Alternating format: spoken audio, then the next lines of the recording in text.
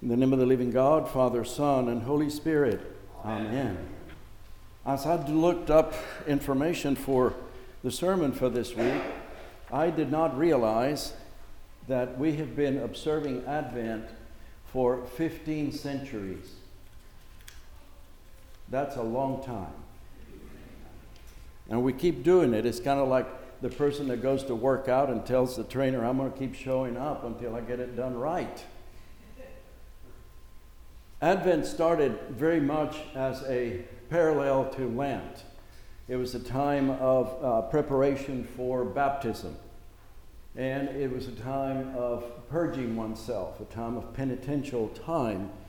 And it shared with Lent the biblical imagery of repentance and hope. It talked about the coming of the Lord. The prophecies would talk about that. John the Baptist was introduced as it is today.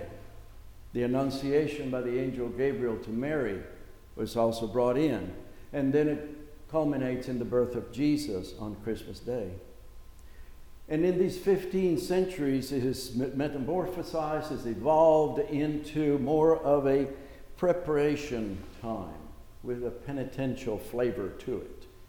Advent is a time of two things, of eschatology and faithfulness. Now, eschatology is one of those 35-cent words that you get in seminary, and you use 3 or 4 times a year to let the congregation know how smart you are. But what does it mean? It means the last discourse.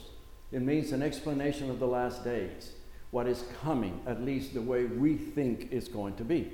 We ponder of that in this period of time. We learn about renewal and birth, fulfillment and fullness. The discourses during this period of time is a progression of events from prophecy to good news.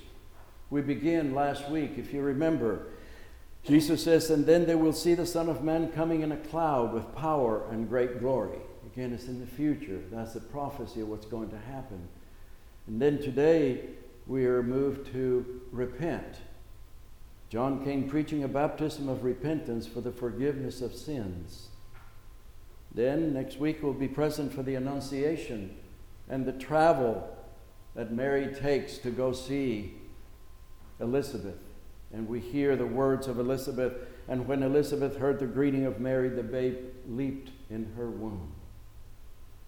Then, after a very burdened trip, where Mary rides the rough road on a donkey and Joseph walks next to her, we hear the gospel of a newborn gospel child, and she gave birth to her firstborn son and wrapped him in swaddling cloths and placed him in a manger. And that's a story. That's what you and I are living in and through at this time. So in Advent, the evangelical drama crystallizes. It crystallizes before us so that we may pray, we may mourn, repent, watch, and rejoice. And it's also a time of faithfulness because Jesus' birth is entangled with his resurrection. It is birth, new life, and new life. And in between there is a lot. It's called the Bible. And God promised a Savior to us, and he gave us Jesus. And Jesus says, I will be back to bring you into my kingdom. So the church painfully spends all year reminding us that we're in a mode of Advent until the second coming. It is not something we think about very much this time of the year. We like to think of babies. And for those of you who remember many, many years ago, Bishop Terwilliger, he would say in his interesting way, Christmas is not about babies. Christmas is the beginning of the death of the Son of God. St. Cyril of Jerusalem said we ought not merely rest upon Christ's first coming alone, but ought also to look forward to his second coming. And that piece of the second coming is something we discussed a lot in one of the men's Bible classes on Thursday morning. Yes, we're expecting this. We're looking at Christmas, Christ going forth, Christ Mass. But now we need to look at His return. So how do we prepare for this coming?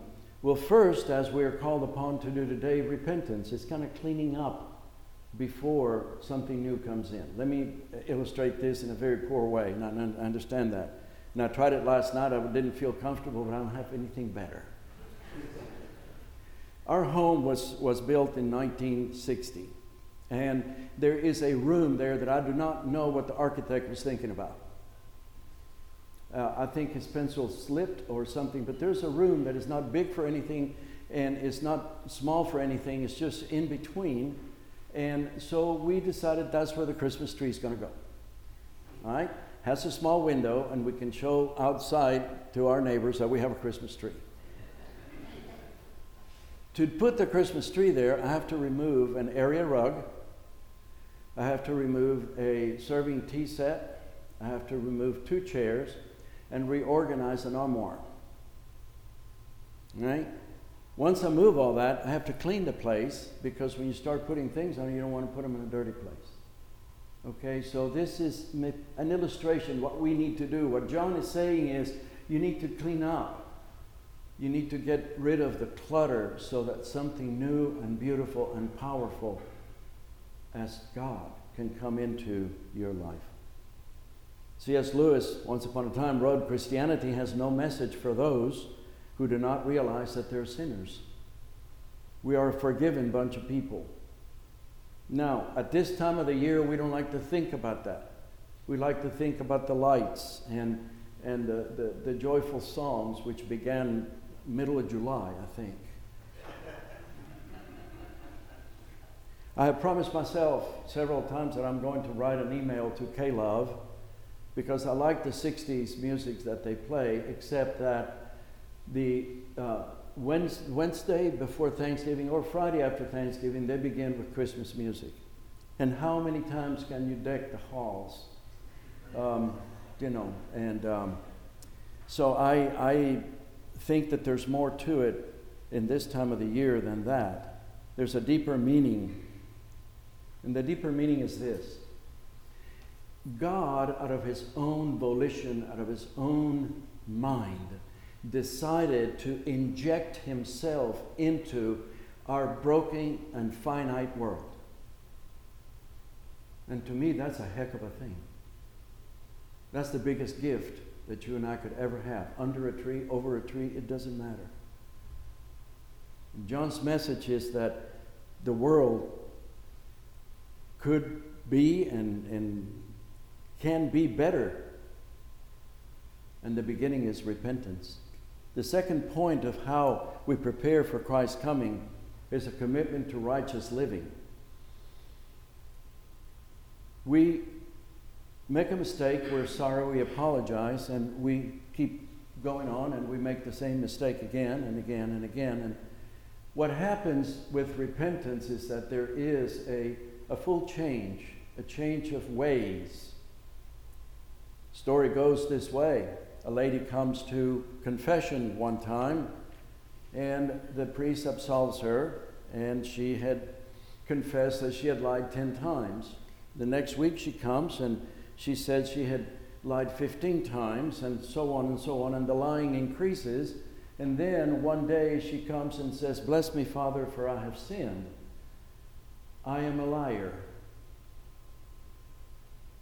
That changed her mind, changed her heart, and changed her life. Look, there's a little bit of good and bad in all of us. And sometimes they manifest themselves. No one is pure angel and no one is pure demon. But if we allow the bad stuff to continue to fester and to boil and to grow, what happens is that it begins to control us. And little bit by little bit begins to destroy us and destroy our relationships with family and friends. So what we need is a change of heart, a new orientation, a total commitment to righteous living. And we cannot do that alone. We need to do that with God's grace. We do not have the power within us to live in the righteous way without God being next to us. And I say that because grace emanates from a relationship between us and God. I cannot say that I am Jim Morris's friend unless I have a relationship with him. And I just use him because he's seated there. Not that I like him or know him at all. No, not really. We know each other. So thank you for sitting there. You weren't expecting that, I know. So I have to have a relationship with God so that grace can emanate, can be born and sustained and cultivated. We cannot go and buy grace at the deli. It is not there. It is in a relationship with God. We must depend on His mercy and grace to make a new beginning. And I believe, I'm firmly convinced that that is the road, the kind of road that John is talking about.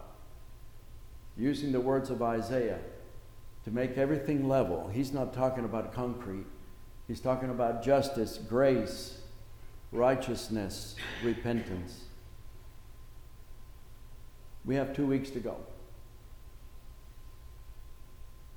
How is our relationship with God going? Take a moment. Think about that. Wrap it in prayer. Are we ready to receive the Christ child? With all the hustle and bustle that I have in my life right now, I have to say no. Maybe I can delay Mary a little bit. Won't happen. Maybe we're all lost in a secular maze this year where the buying frenzy continues like sharks feed. We're trying to build a straight road for the King of Kings to travel on to our hearts. That's what Advent is all about. We're being called upon to do that. The answer rests within our hearts. And what will our answer be? In the name of the Father, and of the Son, and of the Holy Spirit. Amen.